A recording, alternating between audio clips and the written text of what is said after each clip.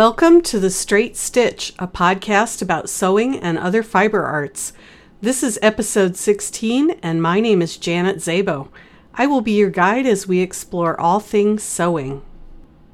I am still working on getting over whatever virus it was I picked up after Christmas. I wasn't terribly sick, but it seems to be taking longer than I would like to bounce back, and that's a bit frustrating.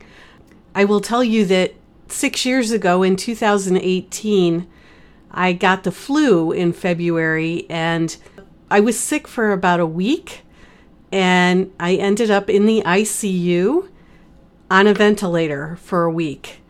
I don't remember anything about that week because I was medically sedated and in a coma. That one took a while to bounce back from too. It was about 2 months before I felt completely normal after that. Thankfully, I had great doctors and nurses, and I was able to get out of the hospital fairly quickly and get back on my feet. I tend to be pretty careful now when respiratory stuff comes around because I certainly don't want to repeat that experience. It wasn't one of the more fun experiences of my life. I want to go over a few housekeeping things real quickly. I have moved the podcast to its own website. The podcast had its own domain name, but I had everything under janetszabo.com because I wasn't quite sure how well the podcast was going to do, how quickly it was going to grow, and that was a good way for me to get started and try to organize the things that I'm doing. But it's pretty apparent now that the podcast needs its own website, so it is now under its own website. You can find it by searching thestraightstitchpodcast.com or typing that into your address bar. You can also get to it from the homepage of janetszabo.com. There's a link that goes right to the Straight Stitch Podcast website. It probably won't make a huge difference to listeners, but in terms of my organization and housekeeping, it's going to be much easier to have the podcast on its own website. If you go there, there is a little menu bar on the left-hand side of the screen where you can type in your email address and get automatic updates when a new episode is posted, if that's something that you'd like to do there. This has been a week of paperwork for me. The first week of the year is almost always like that. I think I made my accountant laugh a little bit because we were talking about tax preparation, and he said, well, let me know when you've reconciled the bank statements through the end of 2023. And I emailed him back and I said, I reconciled the December bank statement at 6 a.m. on New Year's Day. So that's all done. I am a little neurotic about tracking pennies here because of the fact that we own a construction company. And I like to know what the financials are for the construction company, so I keep a pretty close eye on that. I'm also on the board for our local Homestead Foundation. I'm the head of the fundraising committee, and we have a monthly meeting at the beginning of every month, and I'm also getting information compiled for our board meeting that's coming up. So it's been a lot of paper shuffling and organization and moving things around, but I finally feel like I've got most of that cleared off my desk and I can get back to doing some sewing. I started making a baby quilt. It may end up actually being more than one baby quilt because I'm having a lot of fun picking fabrics, and when I start choosing fabrics for a quilt and slicing and dicing, sometimes I get carried away and I end up with enough for more than one quilt. So we'll see. I need to make one quilt for a gift, but I may end up just doing two at the same time.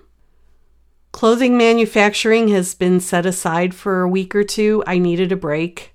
I did get in yesterday's mail, I did receive a package from minerva.com. They're a UK-based company, so I don't order from them a lot, but every so often I'll treat myself and order some fabric. And this particular batch of fabric contained a couple of yards of the meat milk ottoman rib fabric. And there's a little bit of a story behind that. I'm trying to hunt down a knitting pattern. I thought I had it at one point and I can't find it. From about 25 years ago, maybe, that was in a publication called Knitting Now, and it was for an Ottoman rib sweater. And the Ottoman rib was a knit purl pattern, and it was a horizontal rib. And I cannot find instructions for an Ottoman rib fabric anywhere, for a hand-knitted Ottoman rib. Ottoman rib is fairly common, maybe not be the right word. You can find it in machine knitting books. You can find it in machine knitting patterns. So I was curious to see what Meat Milk was calling an Ottoman rib, and the fabric came yesterday, and it's what I would call a horizontal tuck stitch that makes horizontal ribs on the fabric. So in terms of structure, it's not the same as what I'm remembering being the hand knitted version, but the fabric is gorgeous, and it's probably going to end up being a some kind of a cardigan. I also got a couple of yards of the Minerva Core Range Cotton Lycra French Terry in the colorway Celestial Motion. And this is just gorgeous. And I think it's going to end up being a Natalie top. I talked about the Jaylee Natalie last week and how much I like that cowl neckline. And I think this French Terry is going to become another Natalie cowl neck top. So I haven't abandoned clothing sewing completely, but I needed to do something different, and I have to make this baby quilt, so this seemed like a good opportunity to get back to doing some quilting for a while. In today's episode, I want to talk about sewing machine needles. They're such a tiny part of the whole process, but they're such a huge part of the whole process. And I think it's important to go over needles and why you might want to choose a particular needle. Needle sizes, needle systems can be utterly confusing at times. So we're going to start at the top and work our way down and see if we can untangle some of this.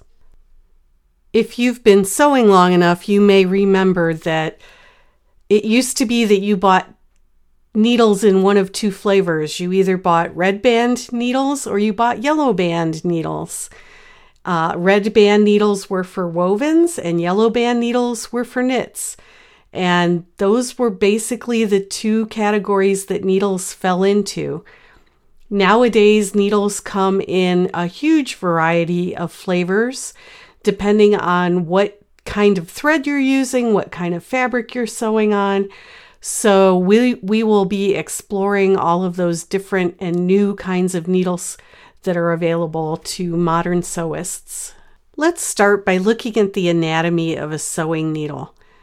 I really do find this fascinating. I find it equally fascinating that inventors in the 1800s were able to come up with the sewing machine as we know it and come up with a system that creates the lock stitch in the fabric, even though it really doesn't resemble hand sewing all that much. And a few of the early machines used curved needles. Some industrial machines still use curved needles, but for the home sewist, we are most familiar with the straight needle. So let's look at it, if you can imagine in your mind, although I will put links to relevant articles in the show notes. Or grab a sewing needle if you have one near you. If you look at the top, that's called the butt end of the sewing needle, and it's kind of beveled a little bit. And the butt end is what you would see if you have a little window on your sewing machine or your serger, where when you insert the needle, you can see that the needle is seated all the way up into the needle position. And that butt will be up at the top. Just below that, we have the shank.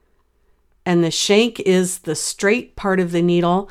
On home sewing machines, one side of it is going to be flat, which makes it very easy to insert the needle into your sewing machine. Usually, your manual will tell you to insert the needle with the flat part facing the back, although on some machines it may be facing the side.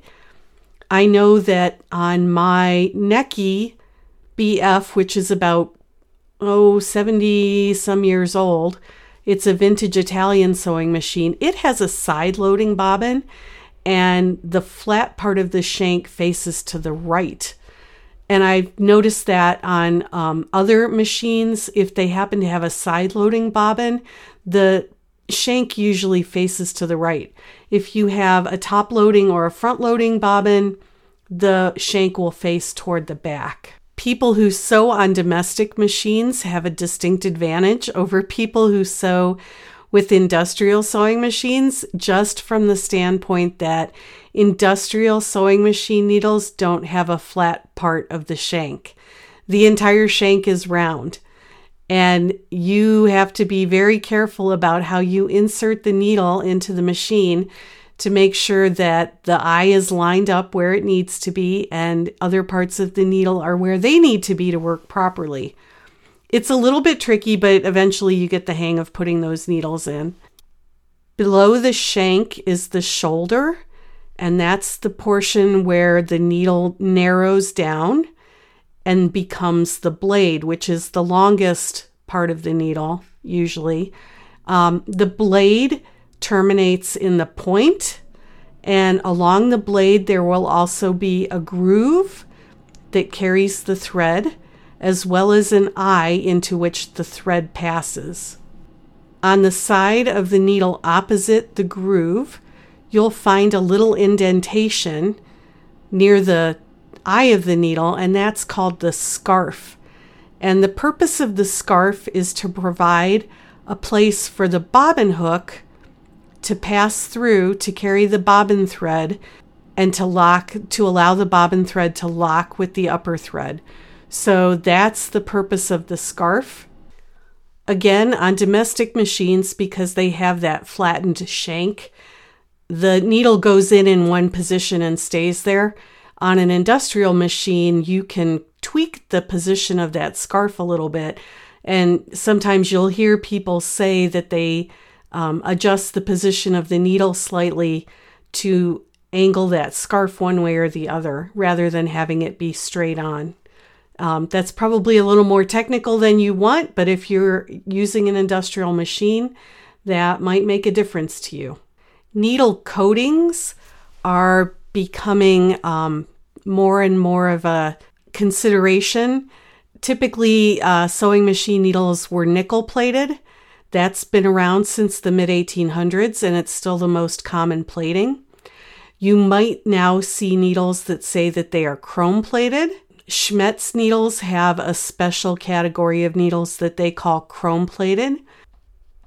My friend Tara and I took a class at Sew Expo last year from Rhonda Pierce, who is an educator for Schmetz needles. And she made the comment that they're going to start chrome plating all of their needles. And we're still trying to verify that, but I've heard pros and cons to that. Chrome plating makes them a little harder, but the problem with hard needles, extra hard needles, is that if you happen to run a needle into the needle plate or you break a needle while you're sewing, it's possible that because the needle is so much harder, it could throw your machine out of time that much easier. So there, again, I said there's some pros and cons to that. Some people are excited about having chrome needles and some people are not excited about having chrome needles.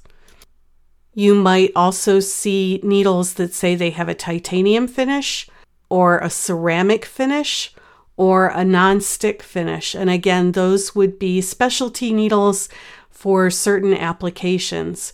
Like the non-stick needles are great for when you're sewing through vinyl. I think that part of what makes choosing a sewing machine needle so complicated sometimes is because there are so many numbers on the package. It is hard to determine what size needle you need or what kind of needle you need.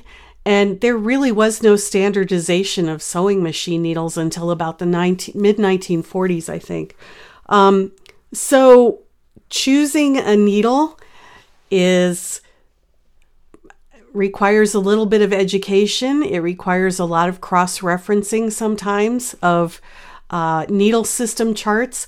I have a needle system chart for vintage machines that is an entire page of an Excel spreadsheet in very small print, because my Necky BV industrial machine, technically the needle size that machine used isn't made anymore, but I was able to cross-reference it and find a different machine, a different numbering system, and figure out what needle size I could still get to use in that machine.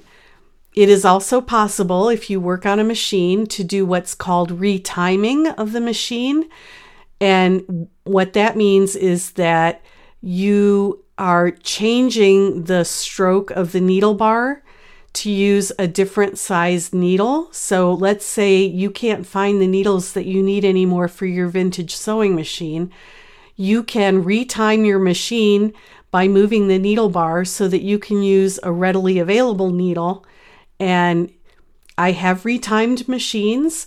It's not complicated, but it's not easy either. And you have to be fairly particular about how you're doing it.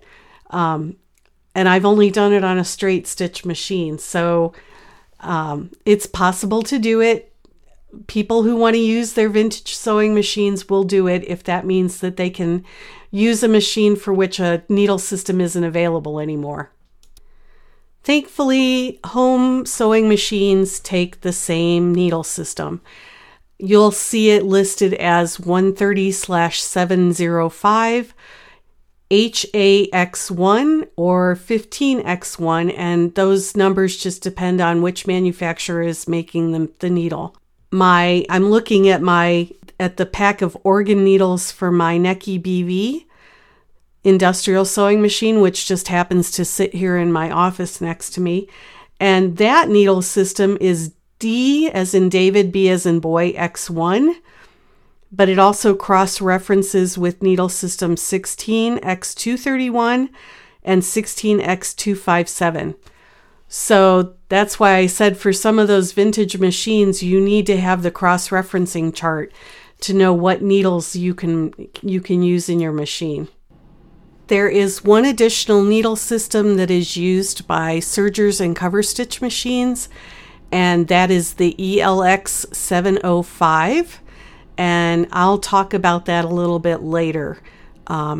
Those aren't needles that you would want to use in a home sewing machine, but they're typically found in serger and cover stitch applications. Usually right near or underneath the needle system designation on a package of needles, you will find the needle size. And this is usually two sets of numbers that are separated by a slash. So you might see 75/11 or 80/12 or 90/14. Those two numbers they're both put there because one system has been in use forever and the other system is metric. So the width of the needle, actually the width of the needle blade, is expressed in millimeters. So for a needle that is designated a 100 needle, that means that the needle blade width is 1 millimeter. If it's a 75 needle, that means that the needle blade width is 0.75 millimeters. The other number is the Singer needle size, and that system's been around forever, so they still include it on the package.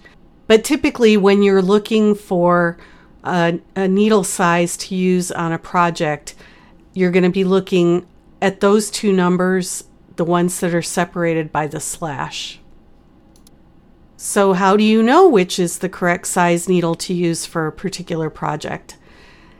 I would say that in my years of sewing, I very rarely venture much outside the 80/12s or the 90/14s when it comes to sewing on my domestic machine. If I'm doing something with a very lightweight fabric like a cotton lawn, I might go down to a 75/11. If I'm doing denim, I may go up to 100/16. When I started sewing on my Juki industrial machine, I was in for a real treat because some of those needles are so thick that the sizing goes up to 23 for sewing heavier vinyls and leathers, and those needles look like small spears. But in general, for domestic sewing, 8012s and 9014s are going to be the most common size. And that's true whether you're sewing on a domestic sewing machine or you're using a serger or cover stitch. Some of what size needle you choose will also be dictated by what kind of thread you're using. If you're using a 100-weight thread, for example, you could use an 8012 needle or even a 7511 needle. If you are using a 40-weight thread, a heavier thread, you're going to need the larger eye, and you'll get that in the 9014 needle or 116 needle. If you try to use a needle that's got too small an eye for the thread that you want to use, you'll know that because the thread will just start shredding. It won't be able to go back and forth through the needle eye. And thread typically passes through the eye of the needle approximately 30 times before it actually gets into the fabric to make the stitch. That's just from the process of the thread feeding back and forth through the machine. So you can see that if you have an eye that's too small for the thread, the wear and tear on that thread as it's going back and forth 30 times through the eye of the needle will cause the thread to start shredding. What about those ELX 705 needles? These are an interesting beast. I've seen some information that the EL designation means ELNA because these were at one time designed for ELNA sergers. I haven't verified that. I do know that the Schmetz website has some information about the ELX 705 needles, and they note that the needle has a groove on both the front and the back of the needle. So on regular sewing machine needles, you'll only have a groove on the front of the needle. The ELX 705 needles have a groove on the front and the back. And cover stitch machines usually, I want to say almost always, require an ELX 705 needle. You can use an ELX 705 needle in a serger, but you can also use a domestic sewing machine needle in most sergers, not all of them. So don't go telling everybody that Janet told you you could use a regular sewing machine needle. There are some older vintage sewing or vintage sergers that require special needles. Let's talk about needle points. Remember when I said that in the olden days you either got yellow band needles or red band needles, and the red band needles were for wovens because they had a sharp point, and the yellow band needles were ballpoint or rounded needles, and they were designated for knits. And the reason you'd want to use a rounded needle for a knit is because you don't want the sharp point of the needle breaking that thread in the fabric, because then it would start to unravel. Whereas a rounded point is going to actually go between the threads and not cut them.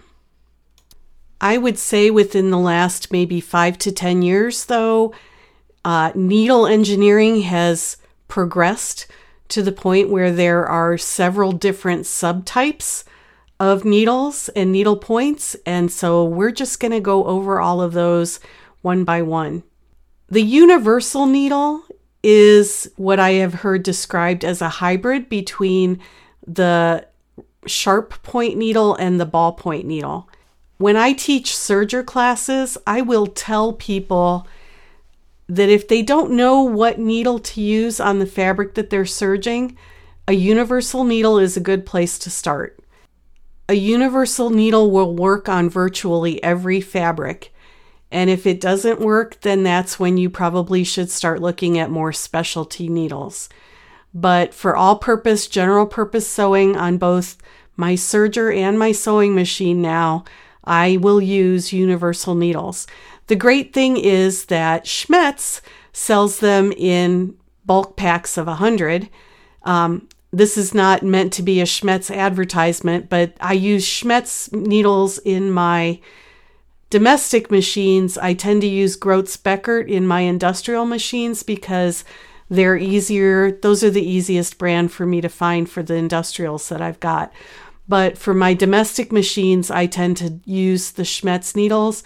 They've got a great reputation. They've always held up well. You can't go wrong investing in a bulk pack of universal needles in size 80-12 and universal needles in size 90-14. Those will get you probably through 90% of your sewing projects. Schmetz still makes what they call a jersey or a ballpoint needle.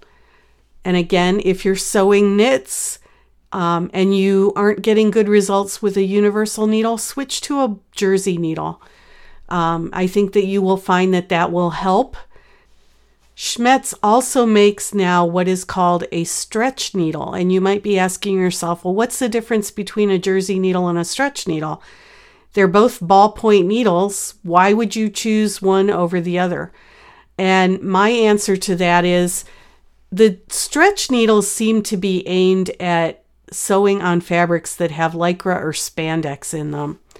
I ran into this doing a project where I was trying to do a lettuce edge on a lycra spandex fabric on my serger. And what kept happening was the stitching was falling off the edge of the fabric. So I switched to a stretch needle and the problem went away. And I think it was because that particular fabric was a rayon spandex, and so it had a fair bit of spandex in it.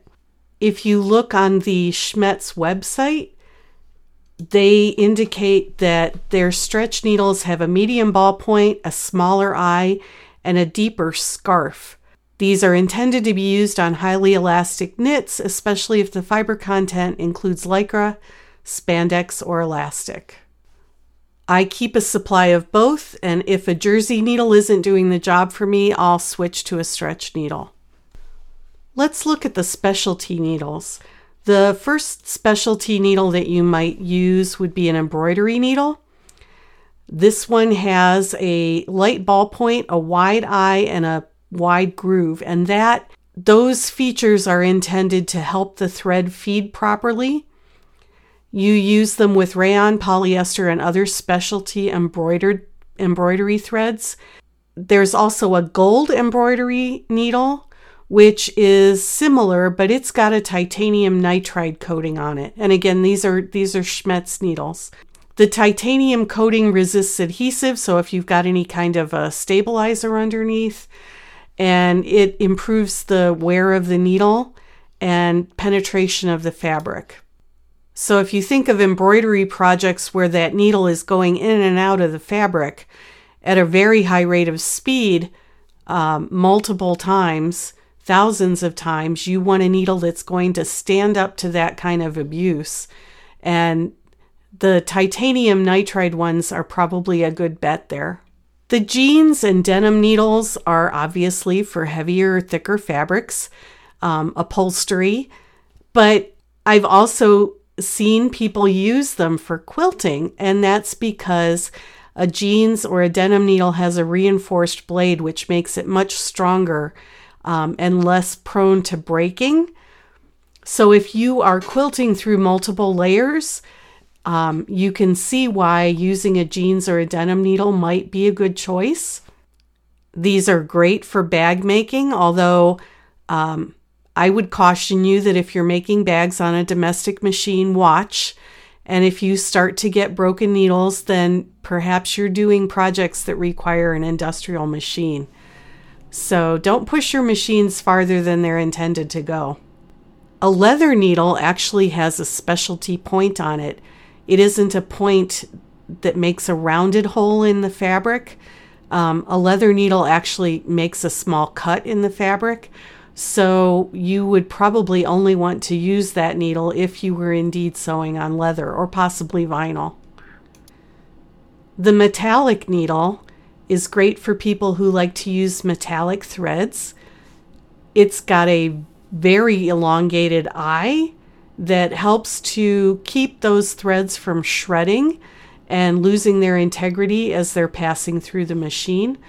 I'm tempted to try these on my serger when I'm using like the 12-weight Glamour thread from Wonderfill.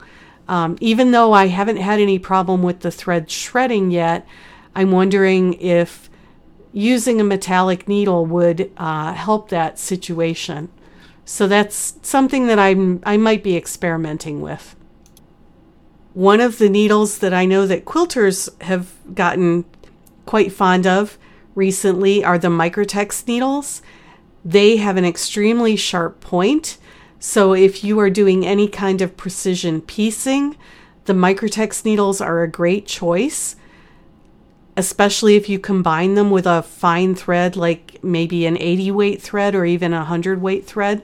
I do know that the Microtex needles will tend to get duller faster.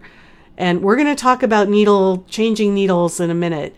But you want to, if you're using a Microtex needle, you want to listen for when that needle sounds like it's starting to get dull and change it. And that will probably be more often than you would expect. When I'm free motion quilting or doing ruler work quilting on my Bernina Q20, I will typically use quilting needles. They just seem to give me a good result. There's nothing really special about them. They're not fancy like the metallic needles. There's a special taper for the slightly rounded point, and they're made especially for piecing and machine quilting. Schmetz also has a super non-stick needle, and if you work with vinyl or you work with any kind of adhesive underneath your any kind of adhesive stabilizer or anything like that, if you're doing applique, you may want to use the super non-stick needle. That's got a special anti-adhesive coating, an extra large eye, a distinctive scarf shape, and a reinforced blade to prevent skipped stitches and to eliminate residue building up on the needle. Spray adhesive fusibles, vinyl, hook and loop tape, those are the places that you're going to want to use a super non-stick needle. And then finally, the top stitch needle. The top stitch needle is great when you are doing decorative top stitching on something, think bags. If you use it with a straight stitch plate on your machine, you can get perfectly straight stitch lines and even stitches for nice decorative effects on bags and things like that. Some of the Schmetz needles that I've talked about also come in twin needle or triple needle versions. It's best to maybe check on the Schmetz website and see what's available. They've also got ones, and I have yet to see these in person, but I think they're pretty cool.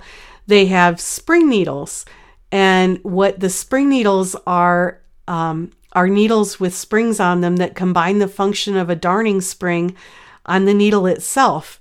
And it says on the Schmetz website that these needles are a dream for freehand machine embroidery or monogramming in a hoop without a foot. So if that's something that you do, you might want to check those needles out. I think I may have to order some of those just to take a look at them. Now, how often should you change your needle? Probably more than you have been. Conventional wisdom says that you should change your needle after every 8 hours of sewing or every time you start a new project. I like to listen to what my needle sounds like going into the fabric, and if I start to hear a needle go thunk, thunk, thunk, thunk, thunk, it's a very distinctive sound, I will stop and change my needle. Needles are not expensive, all things considered, so there's no point in using a needle well past its shelf life or well past its integrity. And if you start to get skipped stitches or shredding thread or any other problem, stop and change your needle. It will fix probably 75% of the problems that you have with your sewing if you just use the right needle and change it frequently. One other thing that I'd like to note about the Schmetz needles is that they have a really cool color coding system. The color coding system tells you not only what the needle type is, but what size it is. And I've got a very handy luggage tag that we were given in our class last year at Sew Expo that's got a key to the different needles based on their coloring. So the way Schmetz has done this is each needle has 2 bands on the shoulder portion of the needle. The upper band is color-coded and tells you the needle type. The lower band is color-coded and tells you the needle size. Jersey needles, for example, the color code for those is orange. For a microtex needle, the color code is purple. And then for the sizes, each different size has a different color. There is a very handy Schmetz needle guide in PDF format on the Schmetz website, and you can go there and download it and print it out. And I would suggest doing that and laminating it and keeping it near your sewing machine. You can get a needle keeper to hold needles that maybe you've only used for an hour or two, but having that color coding system on the Schmetz needles is also helpful because if you happen to forget to put the needle in the needle minder, you can still look at the color coding system and figure out what kind and what size needle it is. So hopefully you found this information helpful. Focused mostly on domestic machines here. If anyone is interested in something similar for industrial machines, I'd be happy to do that. I just don't know as much about industrial sewing machine needles because I don't have as much experience in that area.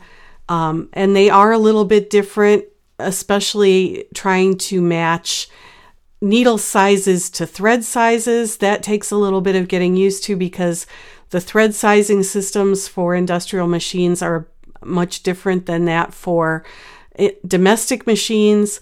So if you want me to research that and talk about it, I would be happy to.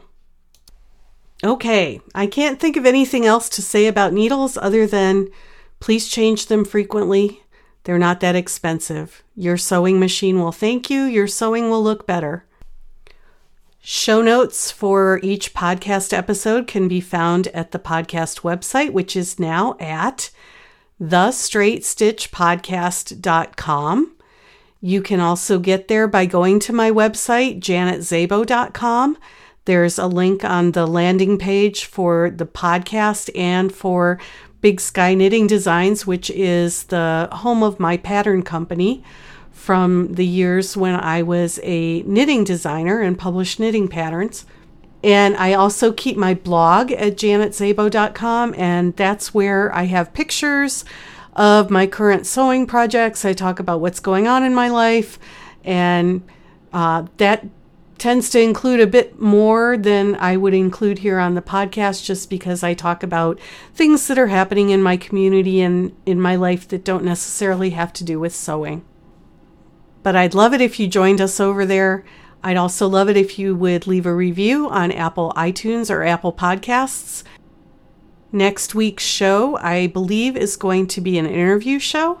So until then, I hope you have a great week and you get to go sew something.